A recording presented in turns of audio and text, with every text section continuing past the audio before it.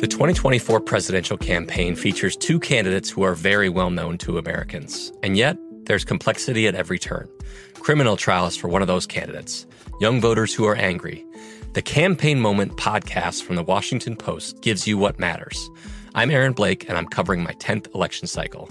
My colleagues and I have insights that you won't find anywhere else. So follow the Campaign Moment right now, wherever you're listening. What's up, this your boy Lil Duval, and check out my podcast, Conversations with Unc, on the Black Effect Podcast Network. Each and every Tuesday, Conversations with Unc podcast feature casual and in-depth talk about ebbs and flows of life and the pursuit of happiness. Unlike my work on stage, I tap into a more serious and sensitive side to give life advice and simply offer words of encouragement, yet remind folks to never forget to laugh. Every Tuesday, listen to Conversation with Unc, hosted by Lil Duval on the Black Effect Podcast Network, iHeartRadio app, or wherever you get your podcasts. Presented by AT&T. Connecting changes everything. This episode is brought to you by Navy Federal Credit Union. At Navy Federal, it's been the mission to help the military community for over 90 years. And not just help them, but do everything to make sure they not only grow, but flourish. That's why Navy Federal Credit Union has all kinds of great savings and investment options like share certificates with sky-high rates. So don't hesitate. Start growing your finances today with a variety of savings and investment options. Navy Federal Credit Union. Our members are the mission. Savings products insured by NCUA. Investment products are not insured, not obligations of Navy Federal and may lose value. Check it out now. No doubt now. It is a numbers game right here on a Monday morning. It's Gil Alexander. Week 17 guessing lines. It's our final guessing lines of the year. Tribute to the old Stardust radio show of the same ilk, back with Roxy Roxborough back in the day, where typically I'll try to guess the lines, and then Chrissy will tell me what he's putting up at the end of the show. But this being week 17, this is squirrely. So it's basically an excuse just to talk to Chrissy about football for 2 hours, because I don't know how many lines are actually up. Let's bring him in. He is my mishpucha. He runs the South Point Hotel Casino. Ladies and gentlemen, he has a brand new funky intro for guessing lines, and it goes a little something like this.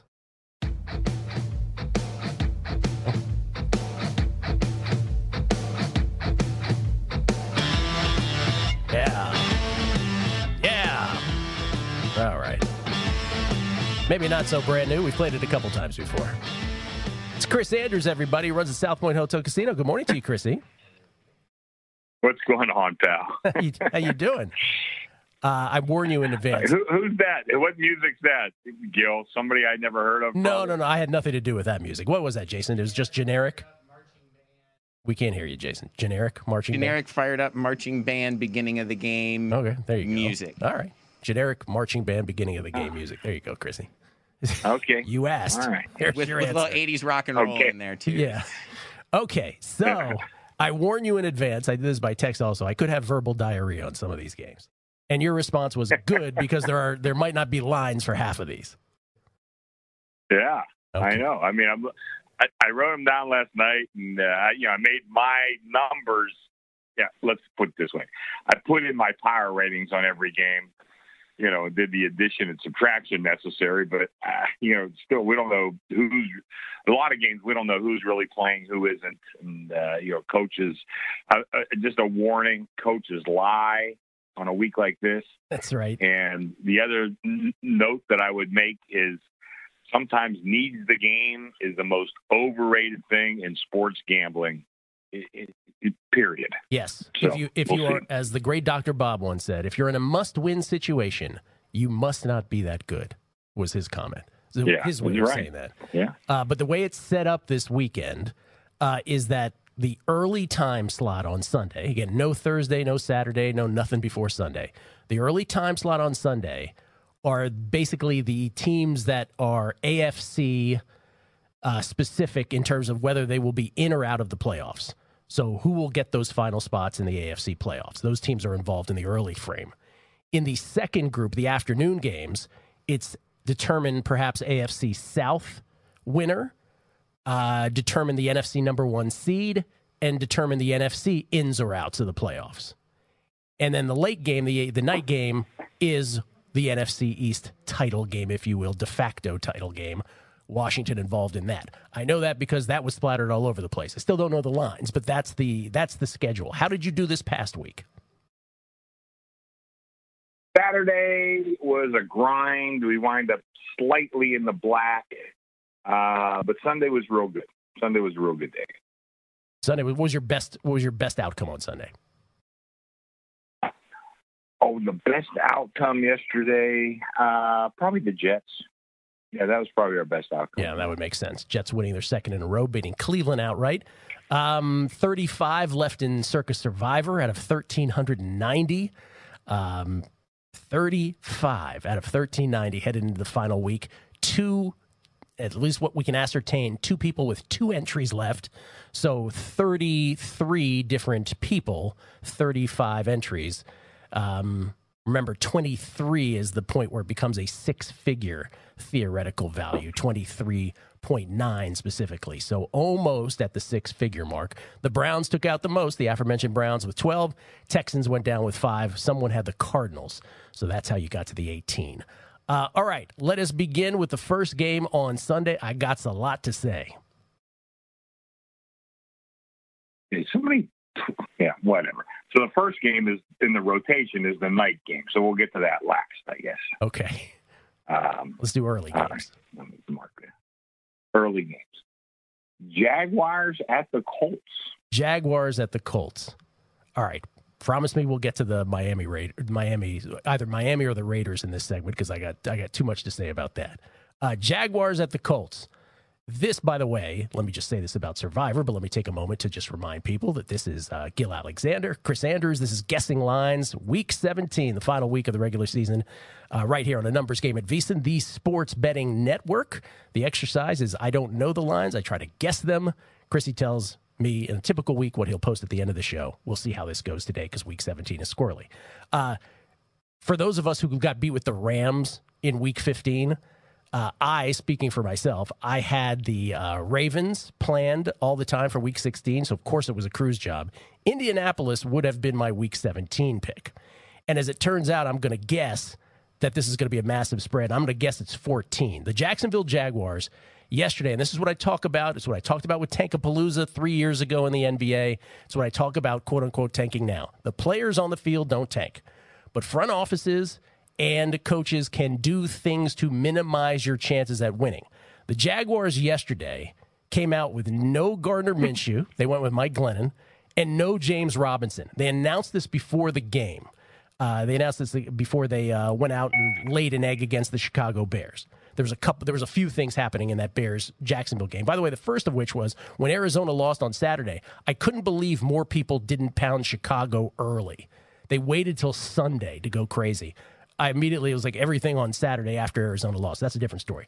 But Jacksonville, no Minshew, no Robinson. The Jets win and the Jacksonville loss means Jacksonville clinches the number 1 pick in the 2021 draft and a shot at Trevor Lawrence. Mike Glennon was 24 of 37 for 211 in the loss, 2 touchdowns, 2 picks. He was sacked once. They only had 14 first downs. They had 10 penalties for 115 yards.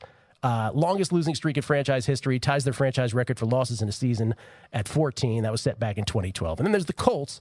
The Colts had a big lead over the Steelers, your Steelers. They were up 21-3 in the second half. -2 in turnovers, though. They had 9 penalties for 83 yards.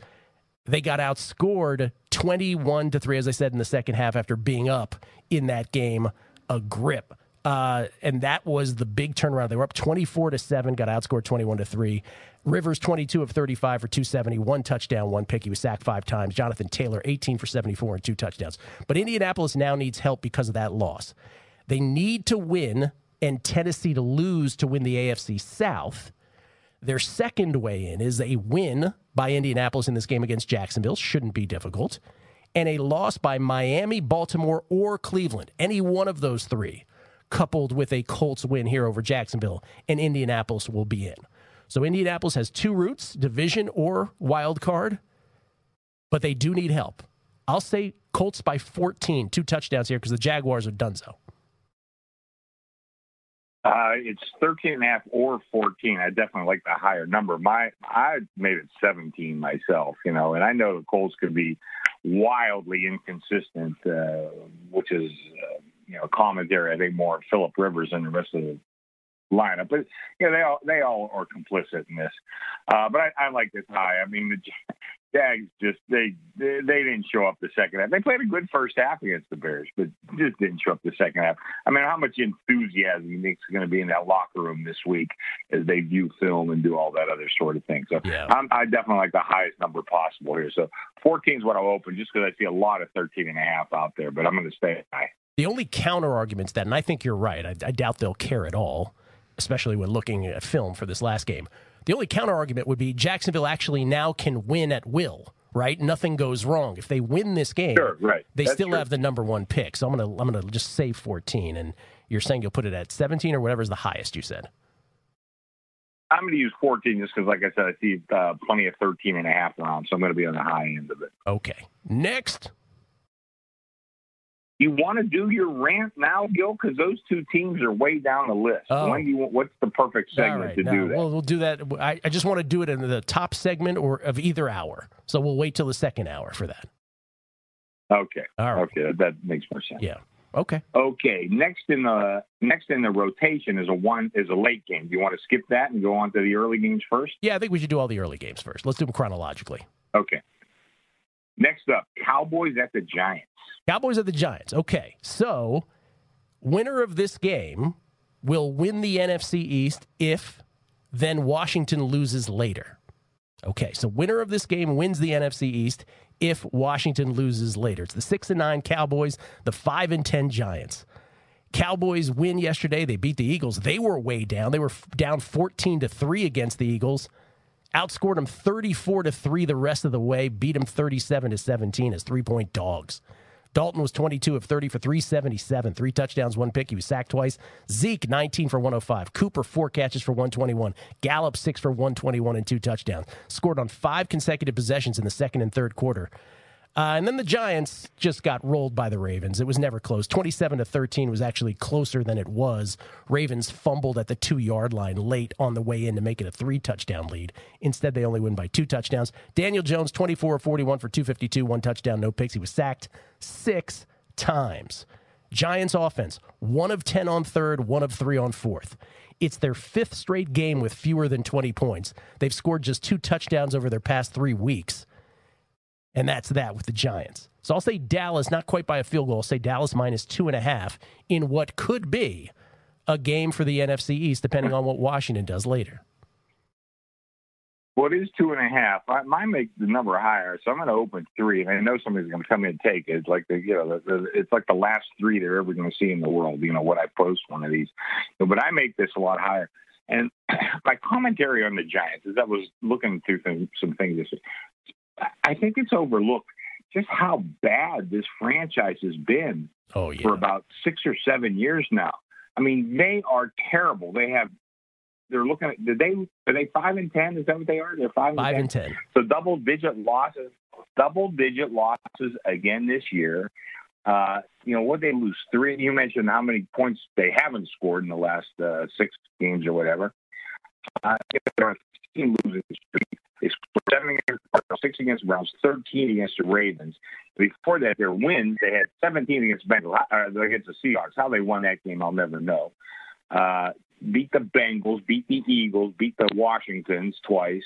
This is a terrible team, and I hate to say it because I've always kind of liked the Giants out of the NFC. Has been one of my favorite NFC teams, but this is a terribly run franchise for a while now, and it's kind of slid under the radar because they do have those 2 Super Bowls with Eli Manning, and they have a pretty rich history. Parcells won a couple Super Bowls, but this is a bad team and a bad franchise right now.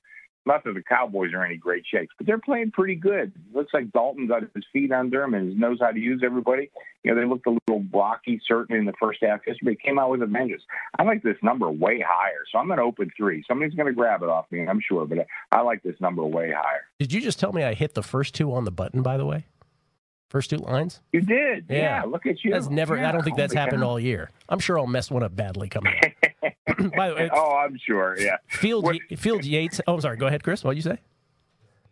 No, I was going to say, what do you see some of these numbers? They're crazy. So, yeah, you'll miss wildly on. I remember that from Week 17. By the way, Field Yates had this great tweet about the Giants. They could win the division. Remember, if they win and Washington loses, the Giants, based on tiebreaker, because they swept Washington, would win the division. Or they could pick third in the draft. How amazing is that? That's how wacky the NFC East is. That's from Field Yates from ESPN. Win the division and get a home playoff game, or pick third in the draft in another scenario. That's the gap. The other thing about this is 6-10 could win the NFC East, and 11-5 could miss the playoffs in the AFC. That's just another amazing thing. All right, what's next? Yeah. And by the way, I still don't want to change the playoff format. I think it's great drama this way. It's great. It's great. Yeah. Yeah, I really do. Yeah, and I mean, listen, you're looking, there are 2.5-point dogs. How many of those win? Quite a few. We haven't gotten to the Washingtons yet. That's a low point spread there, too. Can easily have them winning the division, I mean. No doubt. Okay, next up, we have the Steelers at the Browns.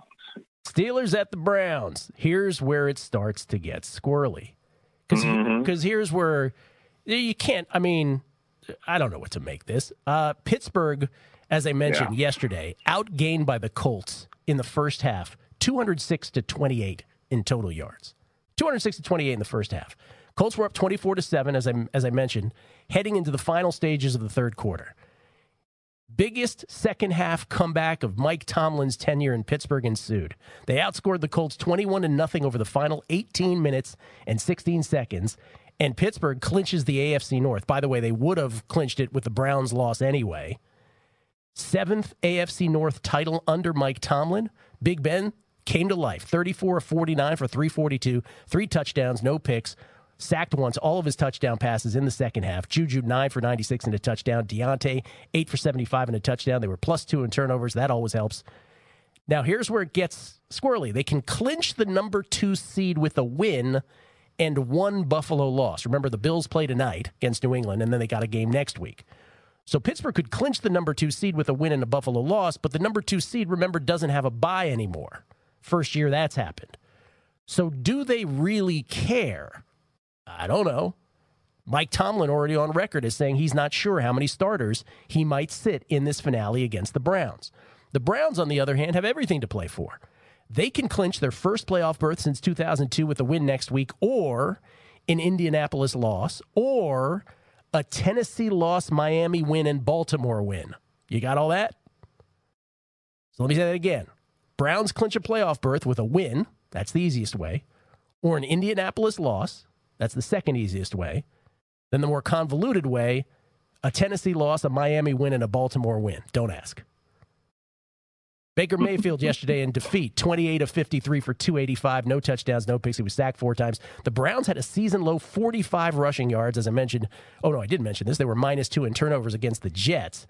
But remember, this was the COVID game. They entered that game against the Jets without 7 players because of COVID-19 issues, along with the Cardinals losing on Saturday, which should have triggered Bears bets for everybody based on playoff implications, and the fact that the Jaguars already announced they weren't playing Minshew or Robinson.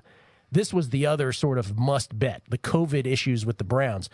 No Jarvis Landry, no 3 other wide receivers, Rashard Higgins, Donovan Peoples-Jones, or Cotterell Hodge. Linebacker Jacob Phillips as well. Jedrick Wills, the rookie left tackle, was out for other reasons. They had to call up several players from the practice squad, and Coach Kevin Stefanski ran a walkthrough in a parking lot near the team's hotel to get some of the new players up to speed on the game plan. After the game, Baker Mayfield said, quote, "I failed this team. I put 3 balls on the ground, 2 of them they recovered, and the other on 4th down. Just hold on to the damn ball," unquote. And the big one he's talking about, on 4th and 1 with the shorthanded Browns driving for the potential tying score, he tried to push forward for the first down, lost the ball when Terrell Basham smacked into him. Kareem Hunt recovered, but by rule, Mayfield was the only one who could advance the ball, and he was short of the first down. So the call was upheld by video review, and the Jets got the ball with 1:18 left. Second straight win for them after an 0-13 start. So that's the situation. The Browns have everything to play for. Still could get in if they lose, but they've got everything to play for. Pittsburgh's got only seeding to play for. Does seeding matter? I would argue it doesn't. Mike Tomlin, as you say, coaches lie. indicating that it might not matter to them. I don't know. You put all that in the wash. Cleveland's, a 7.5-point favorite or something like that? I don't know. There's only a couple numbers out there, and it's more like 6.5. But I don't know. I'm certainly not posting this number today. I mean, the Bills game means, you say seeding doesn't matter. Gil, I don't know if it matters or not. Yeah, I really maybe don't it does, know. maybe it doesn't. I mean, it might, it not. Yeah. I don't know. So, I mean, I'm not going to post this today, but 6.5 is kind of the number that's out there right now. Listen, I have all the Pittsburgh papers that I try to follow as much as I can. I'll see if I can get a read on it. But like I opened the show saying, I don't know if I trust these coaches with what they say. They're under no obligation to tell you the truth, except on an injury. But, we'll see. I don't know. So right now, I'm not going to open it, but 6.5 is the number, but very, very few numbers out there. But that's what I see. Yeah, this is the first one where it's impossible to set a line for. And I will say this, even if seeding did matter to you, again, we're not talking about the number 1 seed because Kansas City's got that. We're not talking about to make or to miss the playoffs. We're talking about you've either clinched a playoff berth or you've clinched a division win and you're in the playoffs. And even if you cared about seeding, you couldn't plan it if you tried with all of these teams bunched up like they are. So you couldn't even figure out who you'd end up playing if you had designs on playing a certain team. Unlike the NFC, by the way, where you do have the NFC East winner sitting out there as the 4 seed, there would be purpose to trying to get the number 5 seed.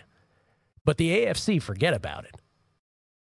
So that will be interesting to see in the NFC how teams play that. Who can jockey for the number 5 position? Can you? But at least there's a goal. You could argue there's a goal in the NFC with seeding. You cannot argue because all of these teams are really good in the AFC. And now that Pittsburgh showed up, I would throw them into the whole mix. So that's the story there. So we'll probably run into several more of these games where there's no idea how to, does a team care? Does it not care? What is the coach saying? Is he lying? Is he telling the truth? We're all amateur psychologists on heading into Week 17, but that's what makes it interesting. We'll come back. We'll continue with Guessing Lines Week 17 nonetheless. The 2024 presidential campaign features 2 candidates who are very well known to Americans, and yet there's complexity at every turn. Criminal trials for one of those candidates, young voters who are angry. The Campaign Moment podcast from the Washington Post gives you what matters. I'm Aaron Blake, and I'm covering my 10th election cycle. My colleagues and I have insights that you won't find anywhere else. So follow The Campaign Moment right now, wherever you're listening. Xfinity has free premium networks for everyone this month, no matter what kind of entertainment you love. Addicted to true crime? Catch killer cases and more spine-tingling shows on A&E Crime Central. Crave adventure? Explore Asian action movies on Hi-YAH. Searching for something extreme? Check out skating, snowboarding, and more on Fuel TV Plus, the global home of action sports. And find crowd-pleasing bops on iHeartRadio's Hit Nation playlist. There's new free shows and movies to love every week. Say free this week in your Xfinity voice remote.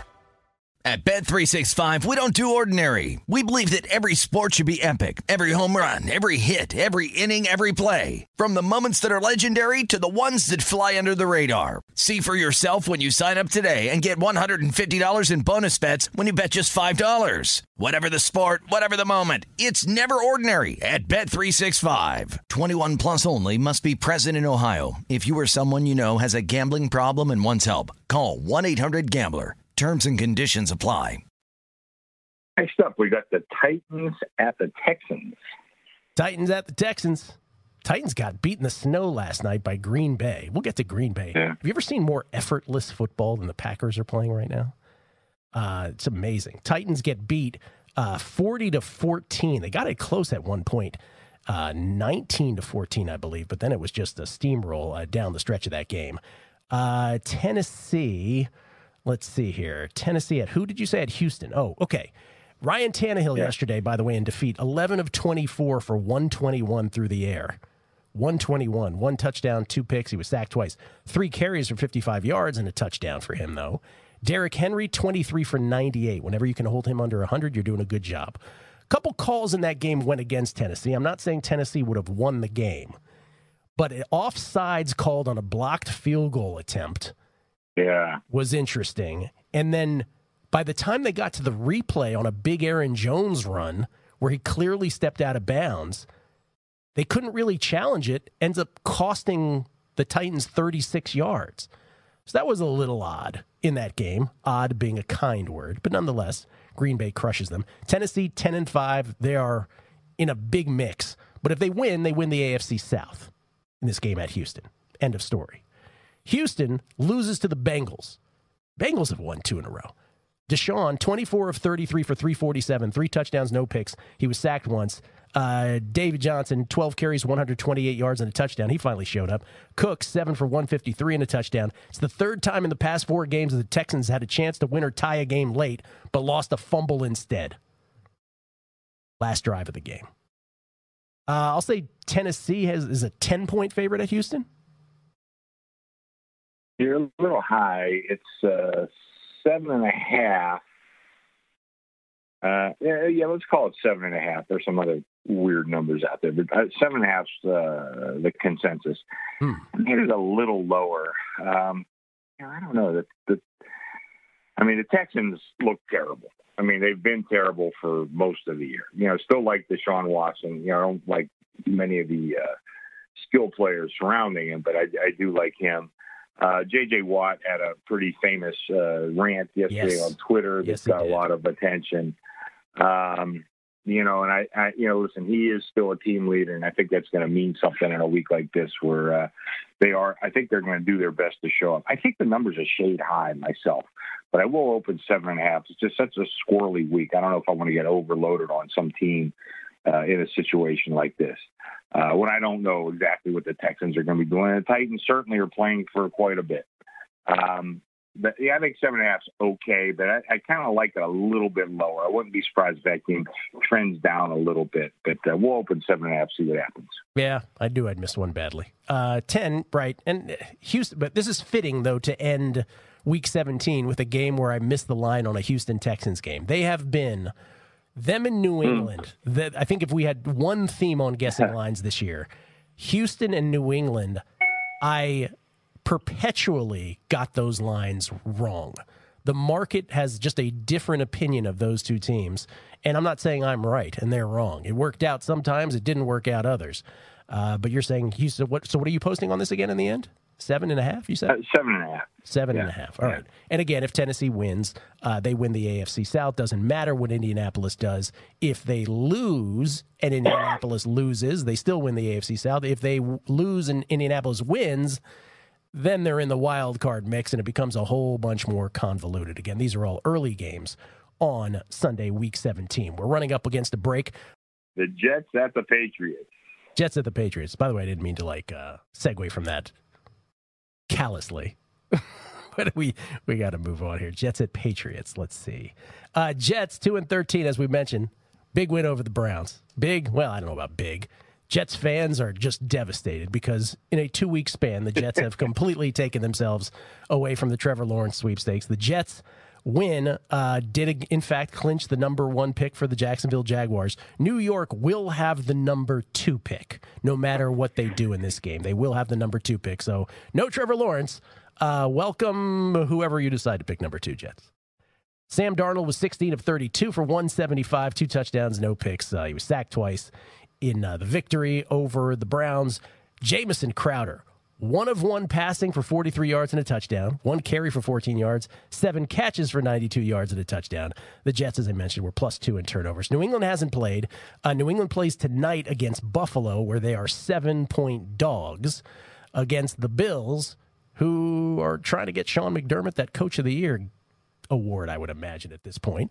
Not that they may think about that out loud, but that's probably what's on the line tonight. Buffalo already having won the AFC East. I will say in this game, I'll just say New England -4 because Bill Belichick doesn't want to let Adam Gase beat him. So I'll just say -4, sight unseen with the Patriots, and I'll leave it at that. Yeah, it's 4.5 and 5. I have no idea how Bill Belichick is going to approach this game. He's never been in a game like this. That's right. Even in the Cleveland days, I don't think he was in a game like this. So I just have no idea. But of course, they do hate the Jets. he hates them personally, and I'm sure the Jets feel the exact same way about him. One more thing about that, the Jets-Browns game. You know, I think Stefanski has done a great job with Cleveland this year, but with no wide receivers, where was the running game? And I know they fell behind early, but you're supposed to run the ball a little bit. That was a terrible coaching performance by Stefanski. Just horrible. 45 rushing yards, as I mentioned, for Cleveland. Season low yesterday. You know, okay, but, you know, they abandoned the run early in the game. I mean, I don't know what the game plan was, but with no wide receivers and one of the best running games in the NFL against a horrible team, you can't abandon anything early. I mean, we were watching it. Well, listen, we needed the Jets to win, and the whole time I'm telling Jimmy, it's still the Jets. They could blow the game and the number, believe me. So, you know, but Stefanski, that was terrible coaching at this point. Anyway, I'm going to open New England 5. I have no idea what this is. I have nothing further to add, Your Honor. Jets win that game against Cleveland yesterday, 23-16 as 7-point dogs. Next. Oh, here's another one. Vikings at the Lions. I wouldn't know what to make this. Vikings lose to the Saints on Christmas, and they lose pretty handily. Cousins, 27 of 41 for 291, 3 touchdowns, no picks. He was sacked twice. Adam Thielen, 8 for 97 and a touchdown. Minnesota eliminated from playoff contention while allowing the most points by any Vikings team since 1963 in that game. 52 points to the Saints. They lose 52-33. Kamara had 6 touchdowns himself. We'll get to him. Vikings never led in that game. They gave up 583 yards, the most ever gained by a Vikings opponent. And New Orleans' 264 yards rushing were the most by a Vikings opponent in Zimmer's 7 seasons. So how about that, Minnesota? And by the way, another completion of a Kirk Cousins middling season. Mazel tov to you for having Kirk Cousins. Detroit Lions, their game, they started against Tampa Bay without interim coach Darrell Bevell, along with assistants on the defensive staff because of COVID-19 contact tracing. Their wide receivers coach, Robert Prince, was their head coach for the day. And they played much of the game without quarterback Matt Stafford. He was questionable to play with hip and thumb injuries. Then he hurt his right ankle on the opening drive, didn't return. Anyway, they got housed 47-7. Tampa Bay could have scored 100 if they wanted to. Stafford was 2 of 3 for 17. Chase Daniel, 13 of 18 for 86.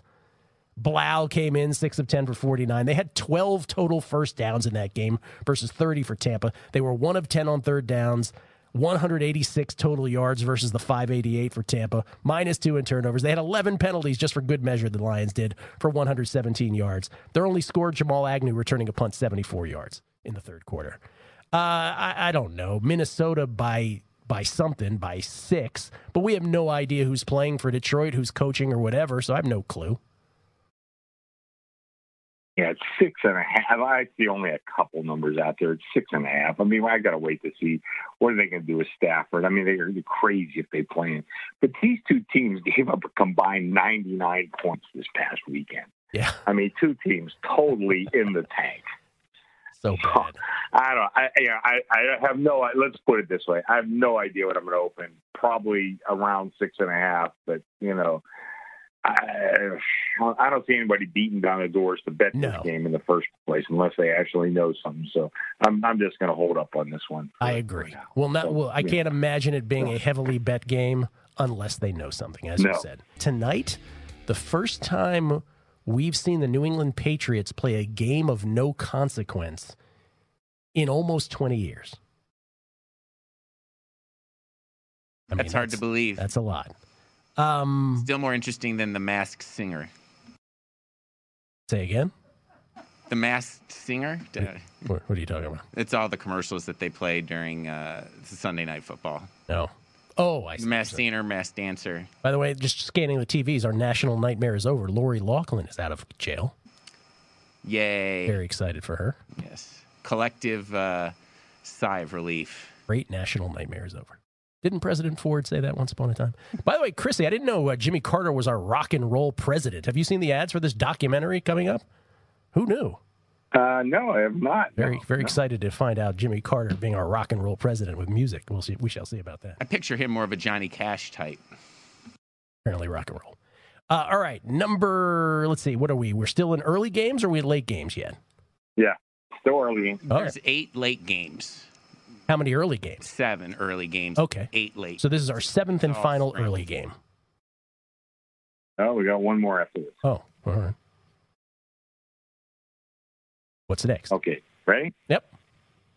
Oh, shoot, we got 2 more after this. Falcons at the Bucks. Falcons at the Bucks. Let's see here. Falcons at the Bucks. Again, Falcons lose to the Chiefs. They do so 17-14 as 11-point dogs.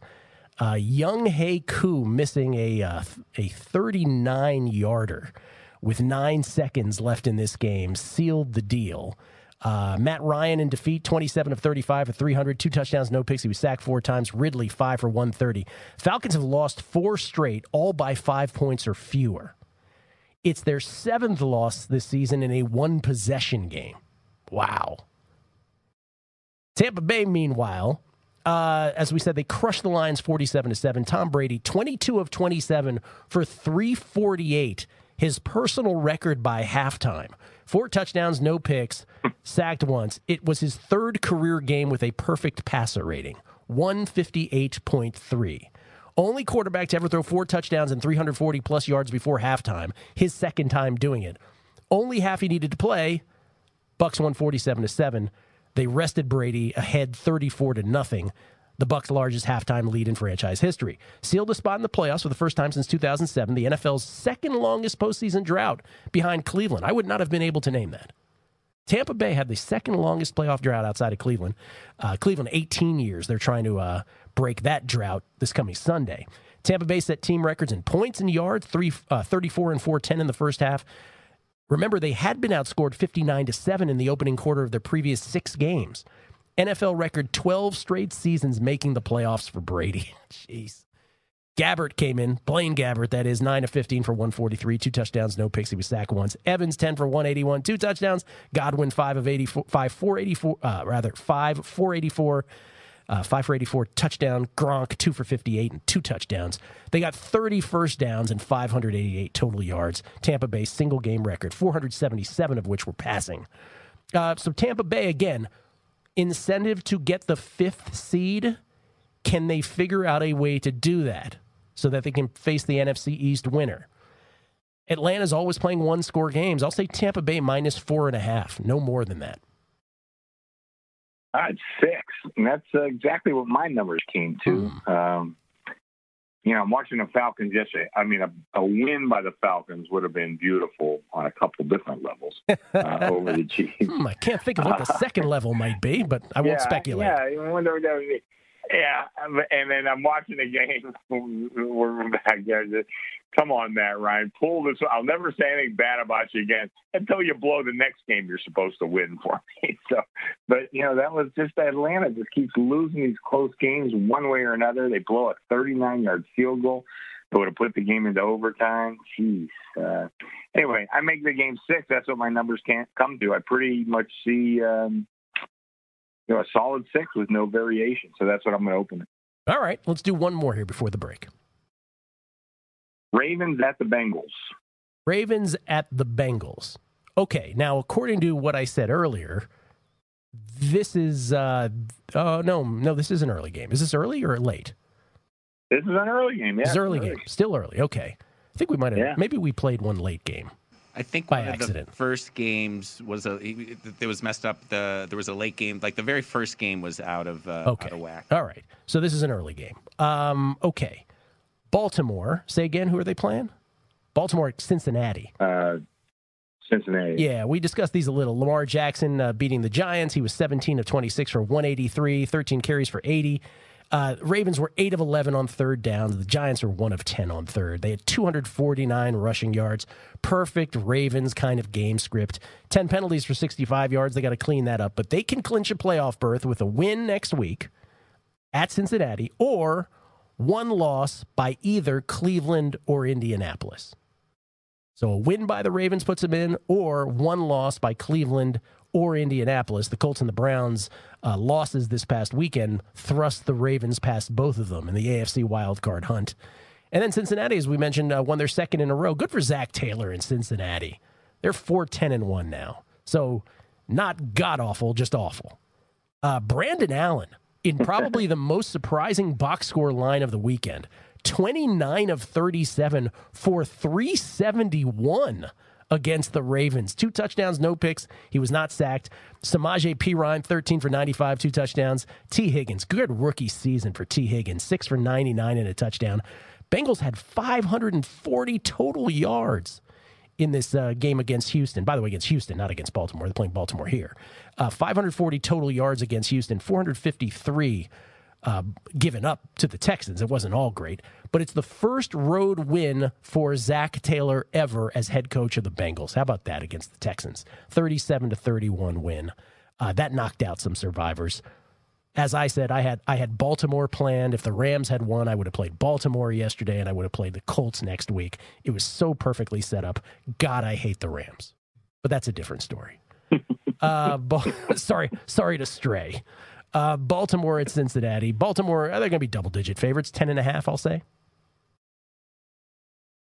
Yeah, you're a little light. It's 11.5. I got to tell you, I made this 14. Maybe I'm overlooking how well the Bengals have played the last couple of weeks, because they did. They've played well, and I've knocked Zach Taylor as much as any coach. I think he's been a terrible coach. But you know what? Guys get better, and he was a young coach, and he was terrible last year, and maybe he's getting better this year. And I kind of like the Bengals early on. I think I said on the show when Joe Burrow was playing, I said, look for the Bengals to cover some big numbers. Not that they're going to win a lot of games, but they're going to cover some numbers as a dog. Burrow went out. And they kind of tanked a little bit, but the last couple of weeks they're playing well. But I got to tell you, the Ravens are playing really well too. Although if you look back, their last 4 games, they're on a good winning streak, but they played nothing but garbage that whole way. So is that why they're suddenly rearing their ugly heads once again as one of the best teams in the league, not just the AFC? But are they playing a terrible team here? I don't know. They've been terrible all season, but not so terrible lately. So my number's probably a little high. Like I said, my number came to like 14. But I'm going to open 11.5. I see it. I saw some 10.5s earlier, but not anymore. I see 11.5. I'm going to go on the high end here, 11.5. But if I see this going higher, I think I'm going to go higher myself. Matter of fact, I might even open 12. I'm going to put down a 12. I'm going to open that. Everyone wants to take it. Go ahead. I think this is going to go higher. Ravens are playing good, like I said, against garbage teams. The question is, are the Bengals still a garbage team or aren't they?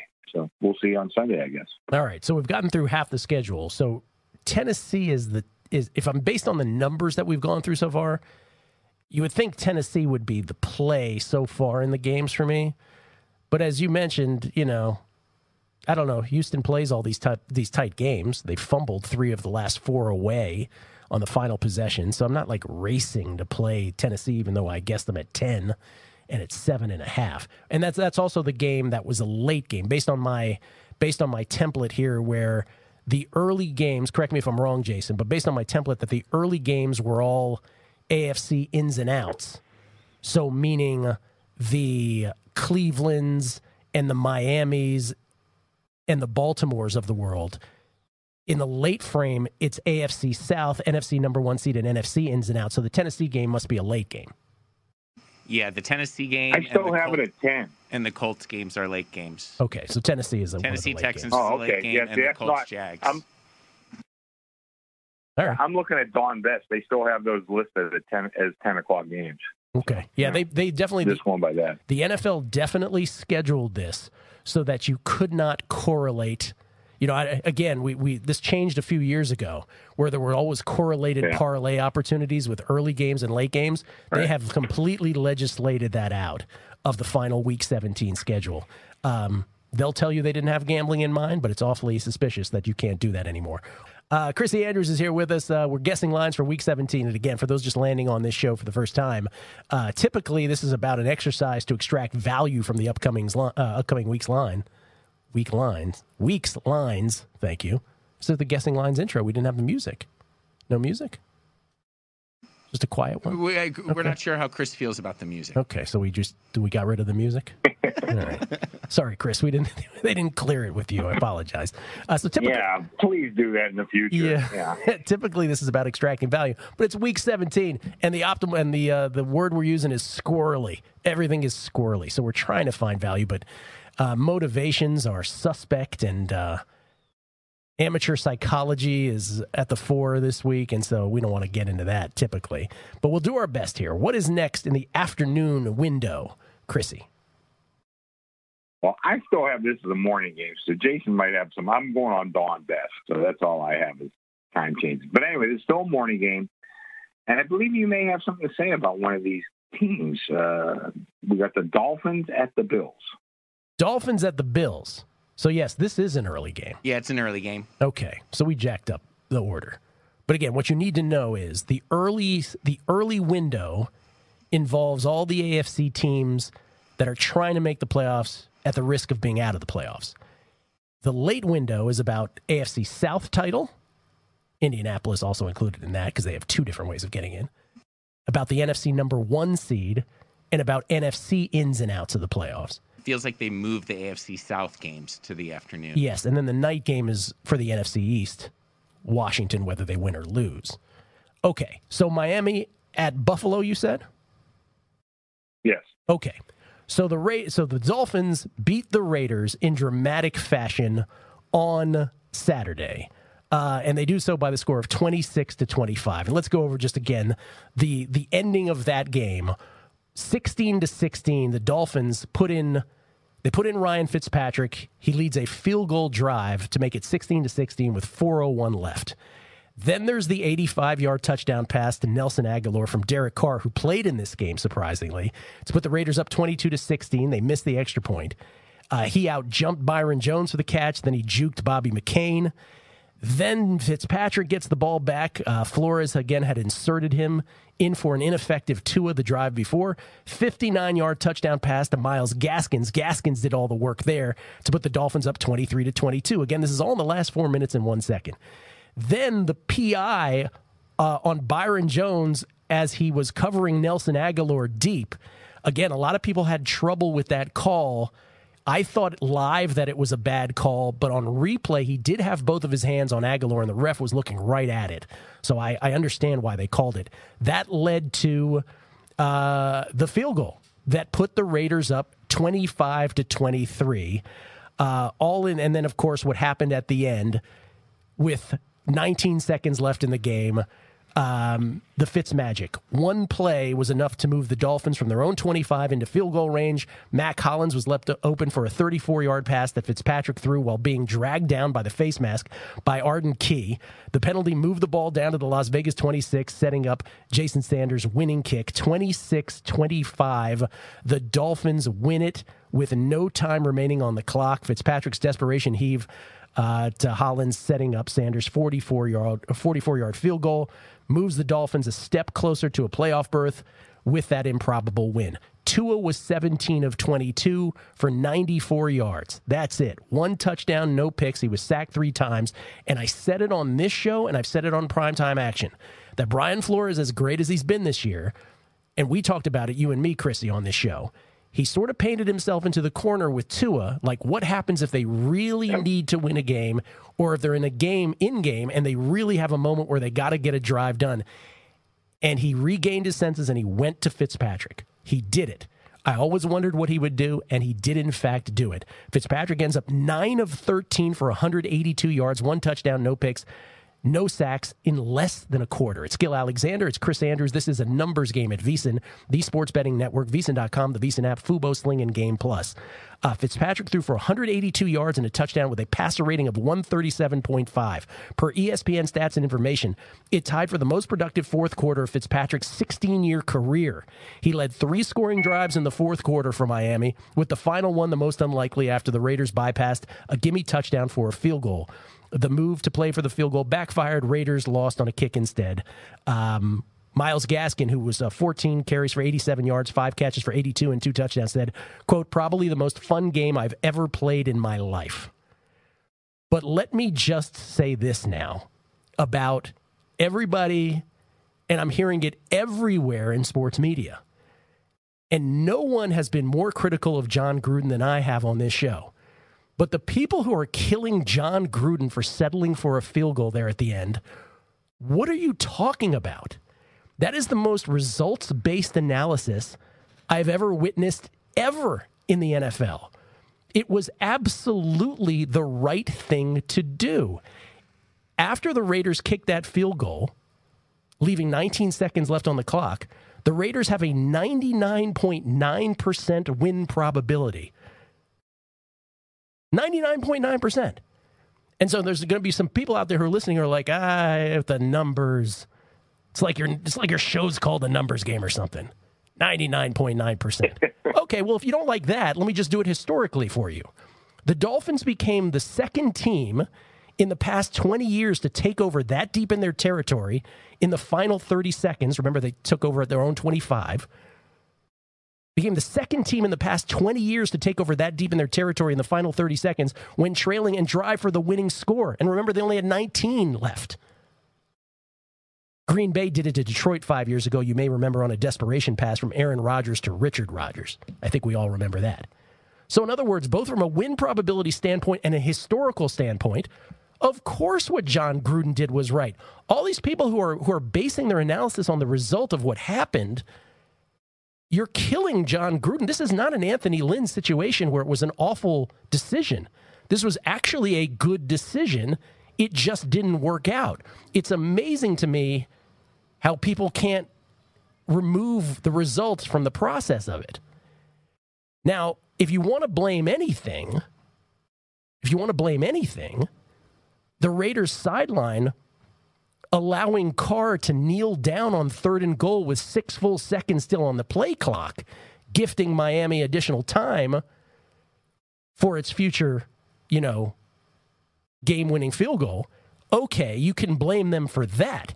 That I would agree with. At least milk it to the end of the play clock. The other thing is, and I'll leave it at this, but I think a lot of what people are missing is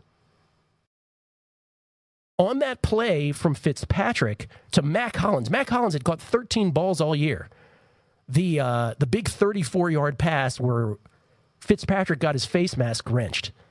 The corner bit on the flat pattern, the same way that Lamar Jackson of the Jets bit on it against the Raiders' Henry Ruggs in the Raiders' dramatic win against the Jets a few weeks back.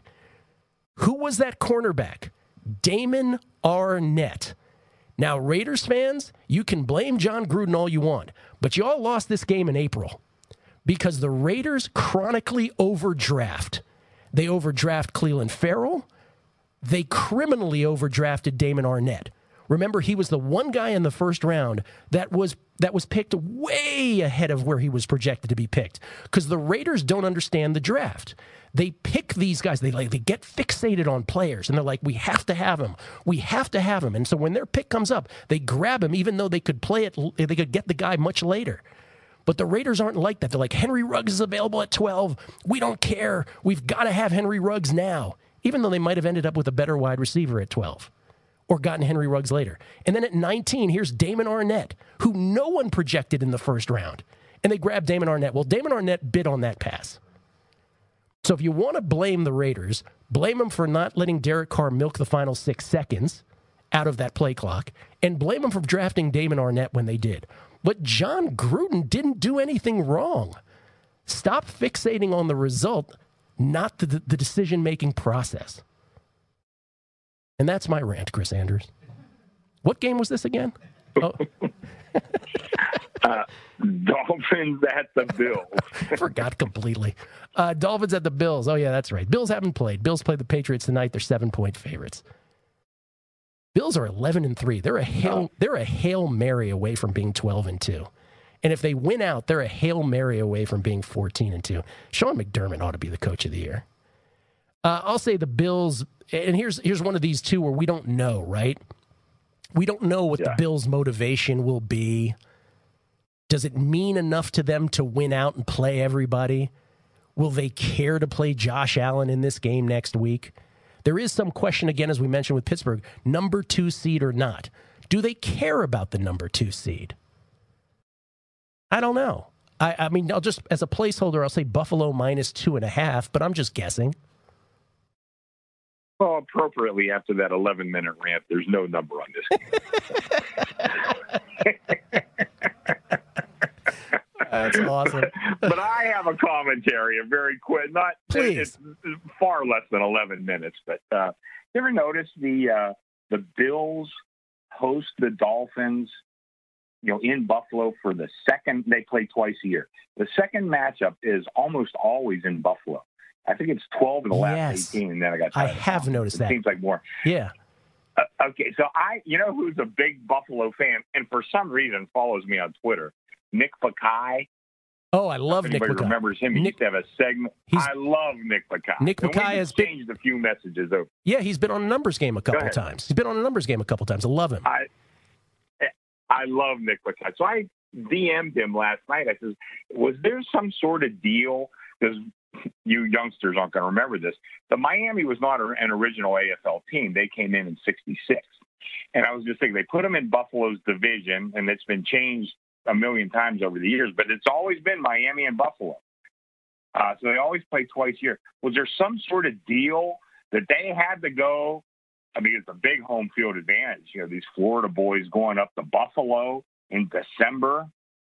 Was there some sort of deal that had to be? And Nick didn't know. He says, but it sounds very much like an AFL thing that they would do. So anyway, we remember. That's a great point, Chris. I can't find it. Yeah, because we remember it when we were kids that this was always the case with Buffalo and Miami. Yeah. It always seems to be that way. By the way, a couple other notes. I have a feeling there was some sort of deal, when they got in. And I think it's great. Let those Florida boys come up to Buffalo and play in some real weather. A deal that still lasts in 2020? My God. Didn't the merger happen in 1970? Fitzpatrick, by the way, hasn't made the playoffs in his 16-year career. That's hard to believe. And Brian Flores says that Tua will start in this game. Tua will start, and if things go awry, then they'll go to the bullpen and get Fitzpatrick again, I guess. Here's the Miami playoff situation. They clinch a playoff berth with a win over Buffalo or one loss by either Baltimore, Cleveland, or Indianapolis. Just wanted to clear that up. Do we have Brent's call on that? Is that what you were saying, Jason? Here's Brent Musburger, the great Brent Musburger from VSiN, calling the final sequence of this game between the Raiders and the Dolphins. All right, Fitz, see what you can do for the 25-yard line. You've got no timeouts, and you got 19 seconds, okay? That's exactly right. A win is a win is a win. We'll take it. That's right. Fitz is hitting. Oh, my goodness. How did someone get behind? I don't believe this. They got a hold of the face mask, and Fitzpatrick somehow got the ball off. He somehow launched the ball, and Hollins was wide open at the 41-yard line of the Raiders. Personal foul, roughing the passer by grabbing the face mask defense. I've never seen anything like this in my life, Lincoln. I have not either. As a matter of fact, I cannot believe he got this ball off. The face mask was being wrenched. And if I was in the booth, I would have quietly said, they drafted him 19th, Brent. They drafted him 19th. Brent would have said, lad, you're never invited in this booth again. By the way, you could make a case. You could make a case that Fitzpatrick's pass is one of the greatest passes in the history of the NFL, given the stakes and how his face was wrenched. Certainly for the Dolphins. It's incredible. Good Lord. I couldn't agree more. That was unbelievable. Yeah, it really was unbelievable. You have your face mask ripped like that. They turned his head like a hoot owl, and he wound up throwing it. For the game-winning pass, from the 25. That's incredible. What'd they turn his head like, Chris? What'd you say? They turned his head like a what? A hoot owl. A hoot owl? Yeah. Didn't you learn that in school? An owl can turn its head 360 degrees. Oh, like a hoot owl. I didn't understand. I was like, oh, you mean like an owl that hoots? I didn't understand. I never referred to them as hoot owls before. An owl, okay. A night owl, a hoot owl, whatever. He said like a hoot owl. You got to understand my Pittsburgh accent sometimes. Hoot owl. I suppose we better get to other games because I'm way behind schedule now. So what's next? All that, no line on the No line. Yeah. Sorry. We should really do show prep. Okay. Now we're on the afternoon games according to my schedule, but I guess Jason may have something further updated. Anyway, Green Bay at Chicago.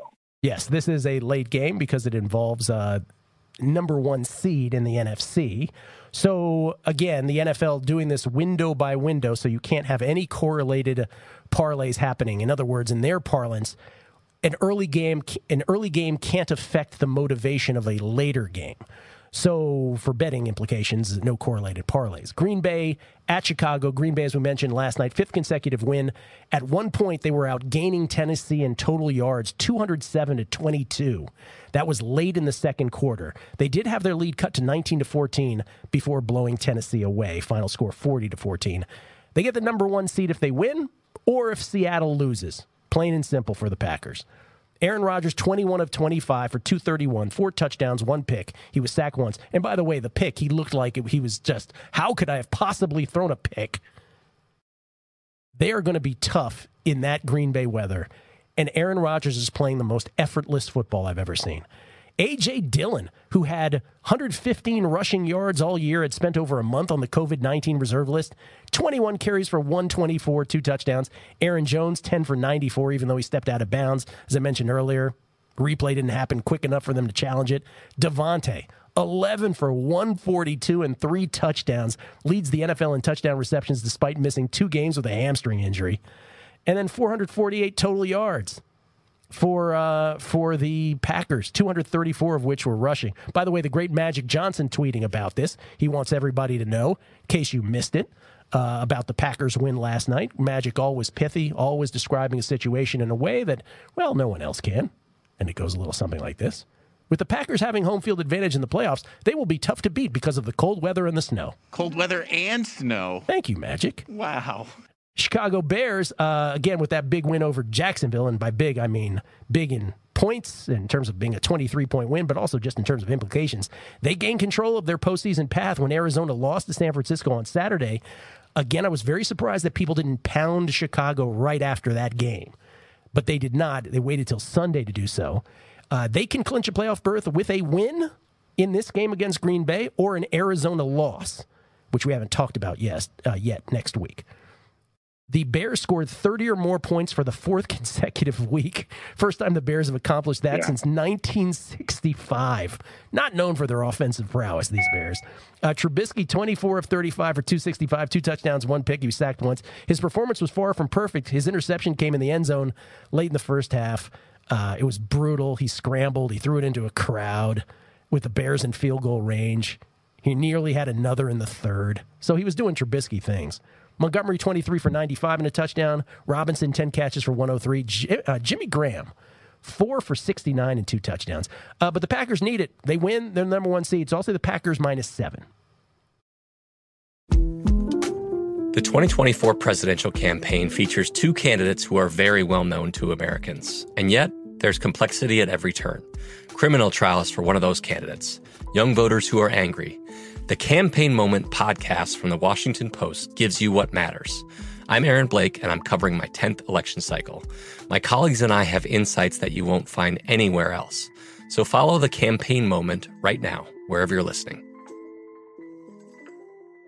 Xfinity has free premium networks for everyone this month, no matter what kind of entertainment you love. Addicted to true crime? Catch killer cases and more spine-tingling shows on A&E Crime Central. Crave adventure? Explore Asian action movies on Hi-Ya. Searching for something extreme? Check out skating, snowboarding, and more on Fuel TV Plus, the global home of action sports. And find crowd-pleasing bops on iHeartRadio's Hit Nation playlist. There's new free shows and movies to love every week. Say free this week in your Xfinity voice remote. At Bet365, we don't do ordinary. We believe that every sport should be epic. Every home run, every hit, every inning, every play. From the moments that are legendary to the ones that fly under the radar. Whether it's a walk-off grand slam or a base hit to center field. Whatever the sport, whatever the moment. It's never ordinary at Bet365. 21 plus only. Must be present in Ohio. If you or someone you know has a gambling problem and wants help, call 1-800-GAMBLER. My number's closer to yours, but I like your number better. How's that? First time said today. There you go. It's 4.5. I made the game 6. You know, I know the Bears are playing much better. It's funny. They're going to wind up signing Trubisky. You know that. One extension. No doubt. I mean, the Bears have been looking for a quarterback since Sid Luckman retired. What was that, in the 30s or something like that? But they're going to do it. Anyway, I'm going to open this game 5. I don't even see a 5. I see it all 4.5. But I'm going to take a bet of 5. I think Green Bay right now is just they're playing fantastic football. And the Bears, you know, they've come alive, certainly. I know. But the Packers right now, boy, if I got the Packers going for me on Sunday, I have no problem with that. So I'm going to open 5. Effortless. Aaron Rodgers looks like nothing on a football field, surprises him in any way. I know that second half against the Panthers last week was a little weird, but other than that, it's just like, I see what's happening. I see what's happening before the play starts. I see what's happening while the play's going on. I don't change my facial expression. Devontae Adams and I are telepathically connected. It just seems so easy. By the way, that touchdown pass to Adams in the corner of the end zone, one of his 3 last night, was just you could stop the tape. Rodgers couldn't have walked the ball up better to him. Just unbelievable. All right, so what are you putting up finally on that? I'm going to use 5, although I don't see a 5 out there. It's all 4.5. Okay. You know, I mean, if they want to give me a bet on the Bears, and like I said, on Sunday, if I need the Packers, I'm okay with that. Again, both teams need it. Packers, number 1 seed if they win or Seattle loses. The Bears, they can clinch a playoff berth with a win or an Arizona loss next week. It's amazing Magic's talk show didn't amazing, right? Through the roof. That's a great comment. We have this Saints at the Panthers. Saints at the Panthers. All right, so the Saints still have a shot at the number 1 seed. Again, they crushed Minnesota on Saturday. Did so with 52 points, 52-33 win over Minnesota. Minnesota just completely on defense, laying down. Saints will get the number 1 seed if they win, if Seattle wins, and Green Bay loses. Saints win, Seattle wins, Green Bay loses. Saints are your number 1 seed. Breeze was 19 of 26 for 311. Who cares? Alvin Kamara, 22 for 155, a career high, and 6 touchdowns. 6! Ties an NFL record set in 1929 by Ernie Nevers by running for 6 in a game. 40 yards, 1 yard, 5 yards, 6 yards, 7 yards, 3 yards. And they pulled him out for one. Yes, they did. They went to Taysom for one of them. He could have had 7. Also has the Saints records for rushing touchdowns in the season now with 16, does Kamara, and total touchdowns with 21. He has 5 receiving. Won a lot of fantasy games on Saturday for people. 583 total yards for the Saints, 264 rushing, 36 first downs. And they were -2 in turnovers, but they had a 36-47 to 23-13 advantage in time of possession. They never punted, set a record of yards gained in a game by a Vikings opponent with 583. And then Carolina beats Washington yesterday against Dwayne Haskins and Taylor Heineke, so whatever. Bridgewater, 19 of 28 for 197, 1 touchdown, 1 pick, sacked 4 times, lost a fumble. Samuel, 7 for 52 on the ground, 5 catches for 106. They were +2 in turnovers against Washington. Panthers have 8 losses this season with a chance to tie or take the lead late in the 4th. I'll say New Orleans by 7. By 7. Once again, I like your number better. It's 6 or 6.5. I made this game 8.5. You know, last night I was checking the opening lines. It opened Saints 5.5, so it's been climbing ever since. I have 31 minutes to decide, but I might open this game 7. I'm looking at either 6.5 or 7. But let me say this, you know, first of all, I always have my question marks about the Saints. I don't know why. I'm not 100% sold on them. But as far as the Panthers go, I think they have found the right coach. Now, they need a lot of help up and down that lineup, but they found the right coach. Anyway, 6.5%. I think I might open 7 on that.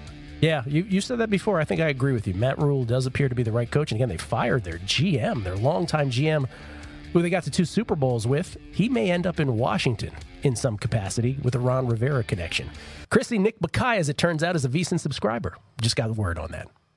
Oh, really? Courtesy Bill Aiken. Yeah, he's been following me. I love him. I think he's hilarious and just a brilliant guy. And and he answered me right away. Yeah, for those who don't remember, Nick Bakay, well before gambling was ever uttered on mainstream media, he did a gambling segment without calling it a gambling segment, like 20, 25 years ago.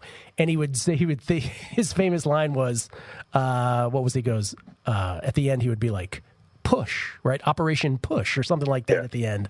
Yeah. Advantage push. Advantage push. Yeah. He also wrote like Buffy the Vampire Slayer. He's been on a numbers game. I had him on. He told an amazing O.J. Simpson story. I'm going to have to resurrect that. Or maybe get Nick on the show again and ask him to tell it. Maybe that's the way to go. Maybe we'll get Nick on this week. Yeah, he's a Buffalo guy. That's why I tweeted him. Yeah. Okay. If you knew anything about that scenario. All right, let's get to, we got more games to get to. What's next? By the way, Don Best was just catching up with Jason at the time changes. The Colts and the Texans games were both moved to the afternoon. Jason has always been ahead of Don Best. Always. I'm glad Don finally caught up with the program. Jeez, oh man. I mean, we're paying these guys, too. They're supposed to be ahead of us. Okay. Right. Well, we're paying Jason, too, to be fair. Yeah. Well, I'm not. But Yeah. okay, you guys. Yeah. Okay, next up, Chargers at the Chiefs. Chargers at the Chiefs. We don't have to spend much time on this, but the Chargers do get it done. Finally, they let the Broncos all the way back in the game, tied up 16-16 after they were up 16-3, but they do win it 19-16. Justin Herbert, 21 of 33 against the Broncos in their 19-16 win for 253, 1 touchdown, no picks. He was sacked twice. Sets the mark for the most rookie touchdown passes in a season, 28, eclipsing Baker Mayfield's 27 a couple years ago. Led the Chargers on winning drives in 3 straight games now. He's the 4th player to throw for over 4,000 yards as a rookie. Andrew Luck, Cam Newton, Jameis Winston, the others. And again, after Brandon McManus tied it at 16 with 2:47 remaining with a 52-yard field goal, Chargers took over at the 25. We're in the red zone 3 plays later. And then 4 plays after that, Michael Badgley with a 37-yarder with 41 seconds left that held 19-16 winners. +2 in turnovers were the Chargers. Who knows? Anthony Lynn may keep his job after all this because they're 6-9 now. I don't know if the Chiefs don't care, and they have no reason to because they've got the number 1 seed. Maybe they finish 7-9. Chiefs clinched the number 1 seed in the AFC and a bye and home field advantage with their win over Atlanta, which again, much closer than the line. It was a 11.5 point closing spread. Kansas City and Atlanta, I'll call it 11 even. They win by 3, 17-14. Neither team could score in the first half. Patrick Mahomes threw a 25-yard touchdown pass to Demarcus Robinson with just under 2 minutes to go. The play before that should have been a pick by A.J. Terrell, though. So whoever had the Chiefs in Survivor, man, was the universe smiling on you yesterday. The Terrell non-pick, and then Young Hae-Koo's 39-yard field goal try to tie the game looks like it's going right down the middle, and all of a sudden, saw a something to the right and turned 90 degrees to the right. Complete slice. Faded it. More of a slice. With 9 seconds remaining. Chiefs escape 17-14. It's their 10th straight win. They've won a league record 7 straight one-possession games. Set the franchise record for wins in a season with 14. And Kelsey, single-season record for receiving yards by a tight end, eclipsing George Kittle. Since beating the Jets on November 1st, here are the margins of victory for the Chiefs. 2 points, 4 points, 3 points, 6 points, 6 points, 3 points, 3 points. That's your number 1 seed Kansas City Chiefs. They have nothing to play for. I don't know what Andy Reid's going to do. Placeholder, I'll say -4 because I don't know what else to make it. Well, there's a couple numbers out there that I don't even know if they're bettable. Each side favored, like 2.5, 1.5. So I don't know. I'm not going to put up a line here until we find out what more they want to do. But by the way, and you kind of hit on it subtly, they're not playing that great of football right now. I mean, they're winning a lot of close games. You know what? A field goal here, a turnover there, they're going to lose. I don't know if they're going to lose in the playoffs or not. They might not. But there's some good teams in this AFC. And, I think Buffalo, certainly, and Buffalo could beat them, and the Ravens are playing some pretty good ball. I don't know if it's just against lousy competition. But this team's ripe for an upset right now. They're not playing that great of football. Aaron Schatz of Football Outsiders called me out on it during the Megapod a couple weeks ago when I very sort of in a lazy fashion said, they turned it on against Miami in the second and third quarters. They outscored them 30-3, blah, blah, blah. And Aaron said, he goes, it's super subjective because it's the Chiefs. We tend to just purge it as, or just to sort of, process it as, they can turn it on and turn it off. But if it was another team, we would never say that. And I acknowledge it. It was very subjective. By the way, Drew Dinsick last week on a numbers game came on and sort of said the same thing. A lot of red flags with the Chiefs.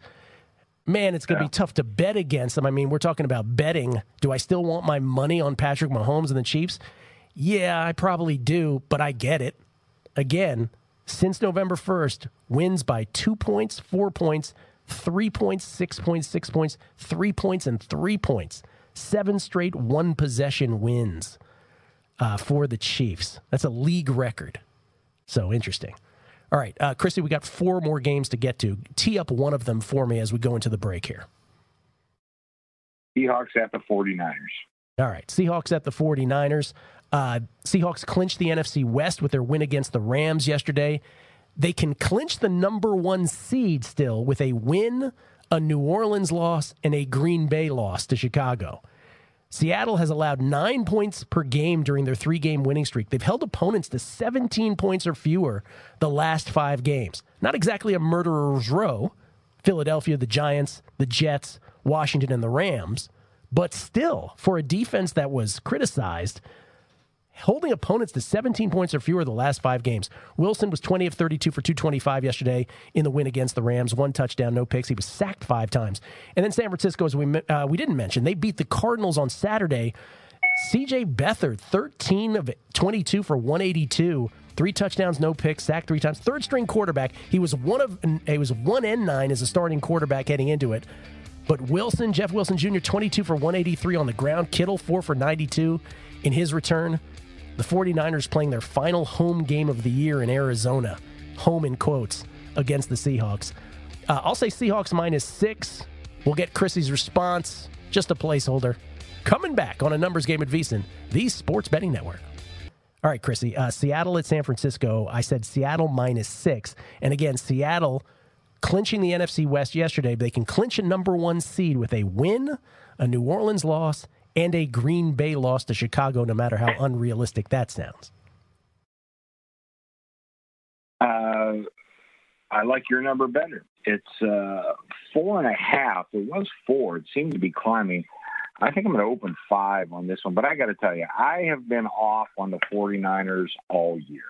This is tough. One team with all their issues. I think very good coaching, good general manager, all that sort of thing, but they've had a ton of injuries.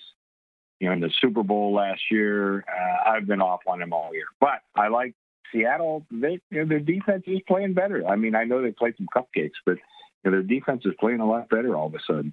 So I'm going to open 5, see if they want to take it. But like I said, it opened 4 mostly, and it's been on the climb ever since. So I think this is going to go higher, and I'm going to try to get ahead of it by opening 5. All right. Let's do one more. Raiders at the Broncos. Okay, we don't have to spend much time on this. Raiders were 0 of 10, 0 for 10 on 3rd down against the Dolphins, despite 418 total yards. Eliminated with their 5th loss in 6 games and will be out of the postseason for the 17th time in 18 seasons. 17 out of the last 18 years, the Raiders haven't made the postseason. Why do we keep acting like the Raiders are a great franchise? Stop it, everybody. Stop it. So tired of it. But I love you, Oakland. I just want to put that out there. I was in Oakland this weekend. Coach John Gruden chose to run down the clock, as we talked about. His quote afterwards, "I don't regret it one bit. I just regret the results." Unquote. He's right. Denver, as we mentioned, lost to the Chargers. How about Jerry Jeudy with multiple drops in this game?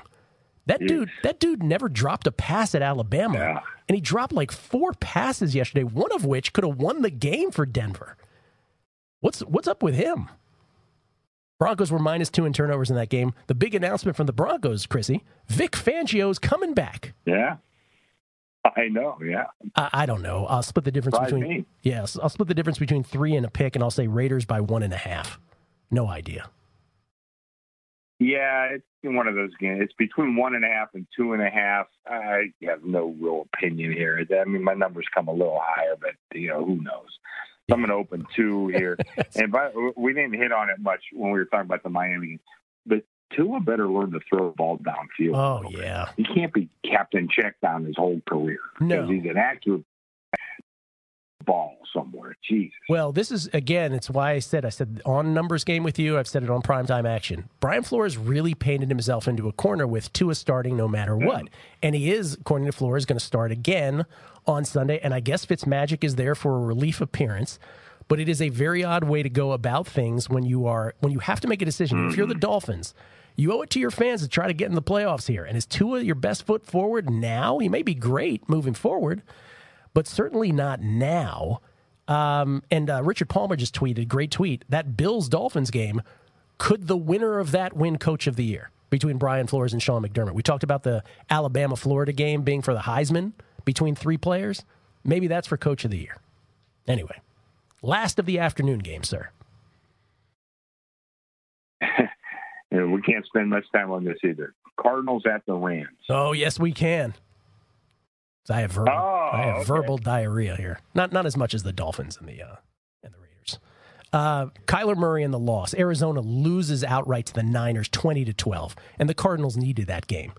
As you said at the top of the show, must-win situations, and I get it wasn't technically a must-win, but if you're in must-win situations, games you need, must-wins, you must not be that good.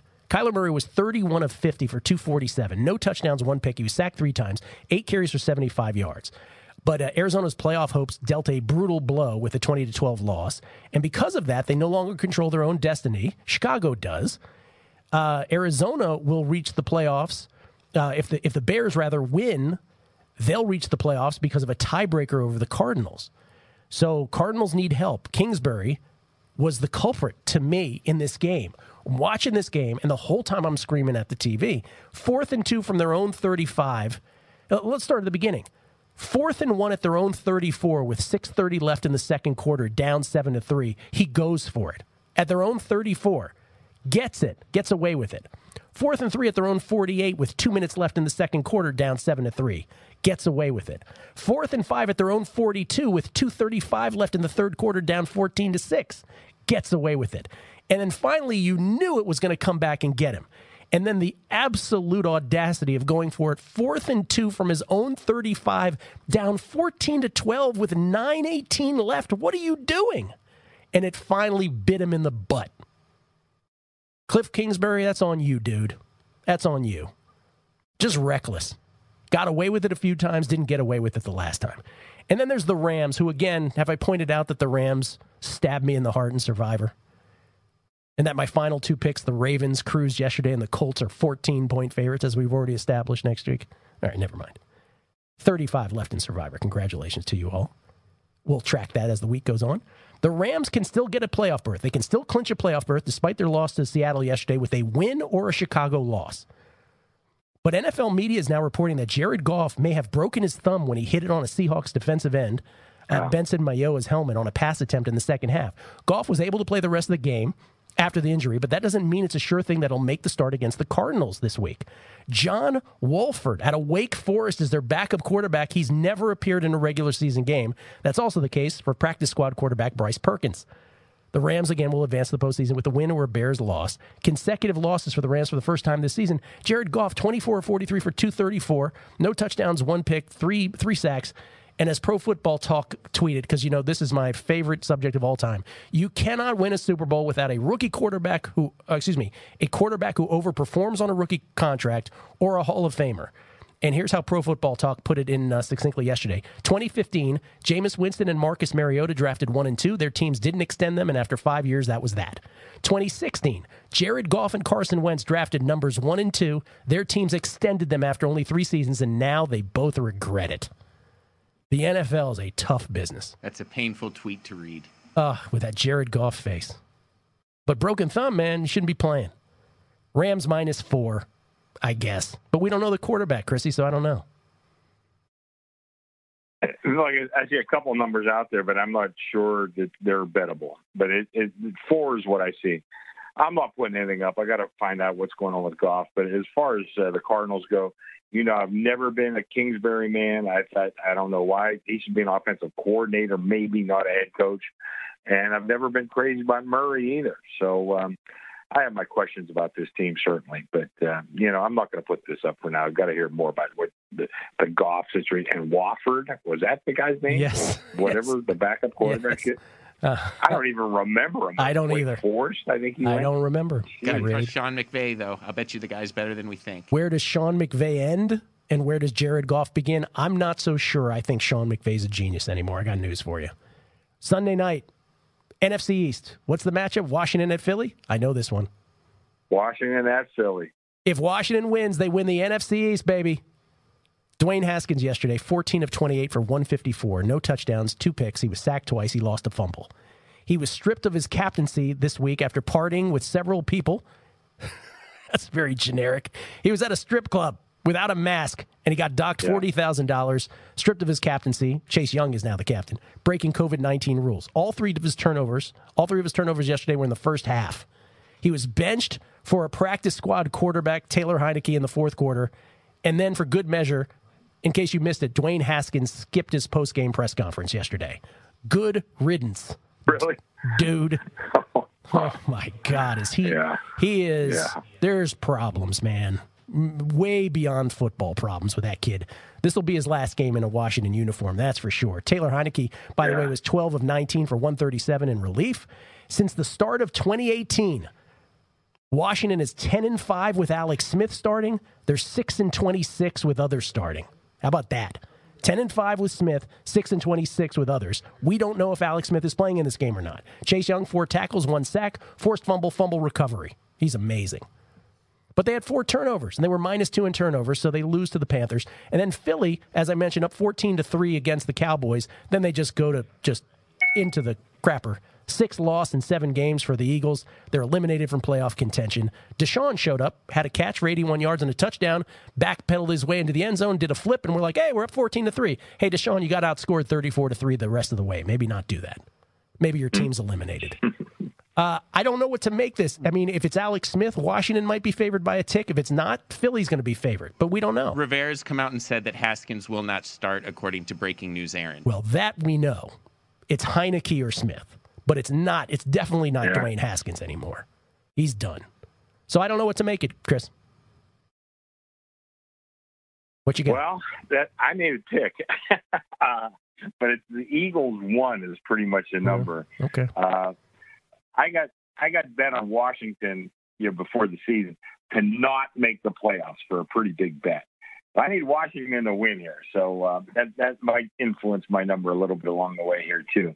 But at least Tyler Heineke, I remember him in college, not like the Ram guy, so he was a pretty good player. But Haskins, I think you're looking at Jamarcus Russell too. Yeah. Yep.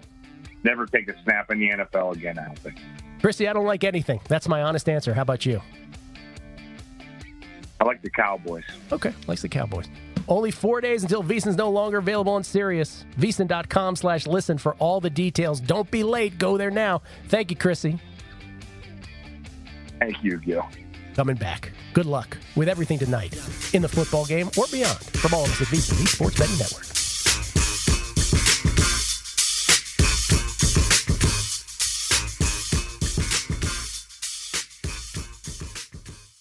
Xfinity has free premium networks for everyone this month, no matter what kind of entertainment you love. Addicted to true crime? Catch killer cases and more spine-tingling shows on A&E Crime Central. Crave adventure? Explore Asian action movies on Hi-YAH. Searching for something extreme? Check out skating, snowboarding, and more on Fuel TV Plus, the global home of action sports. And find crowd-pleasing bops on iHeartRadio's Hit Nation playlist. There's new free shows and movies to love every week. Say free this week in your Xfinity voice remote. At Bet365, we don't do ordinary. We believe that every sport should be epic. Every home run, every hit, every inning, every play. From the moments that are legendary to the ones that fly under the radar. Whether it's a walk-off grand slam or a base hit to center field. Whatever the sport, whatever the moment. It's never ordinary at Bet365. 21 plus only. Must be present in Ohio. If you or someone you know has a gambling problem and wants help, call 1-800-GAMBLER. Open a limited-time 11-month certificate at Kemba Financial Credit Union. At 5.25% APY, it's more than triple the national average, plus it's a safe and secure way to grow your money. Visit your local branch or kemba.org/CD for details. Offer expires May 31st, 2024. APY equals annual percentage yield. Restrictions apply. $500 minimum and $250,000 maximum deposit. Advantage status required. Comparison based on bank rate average. Federally insured by NCUA.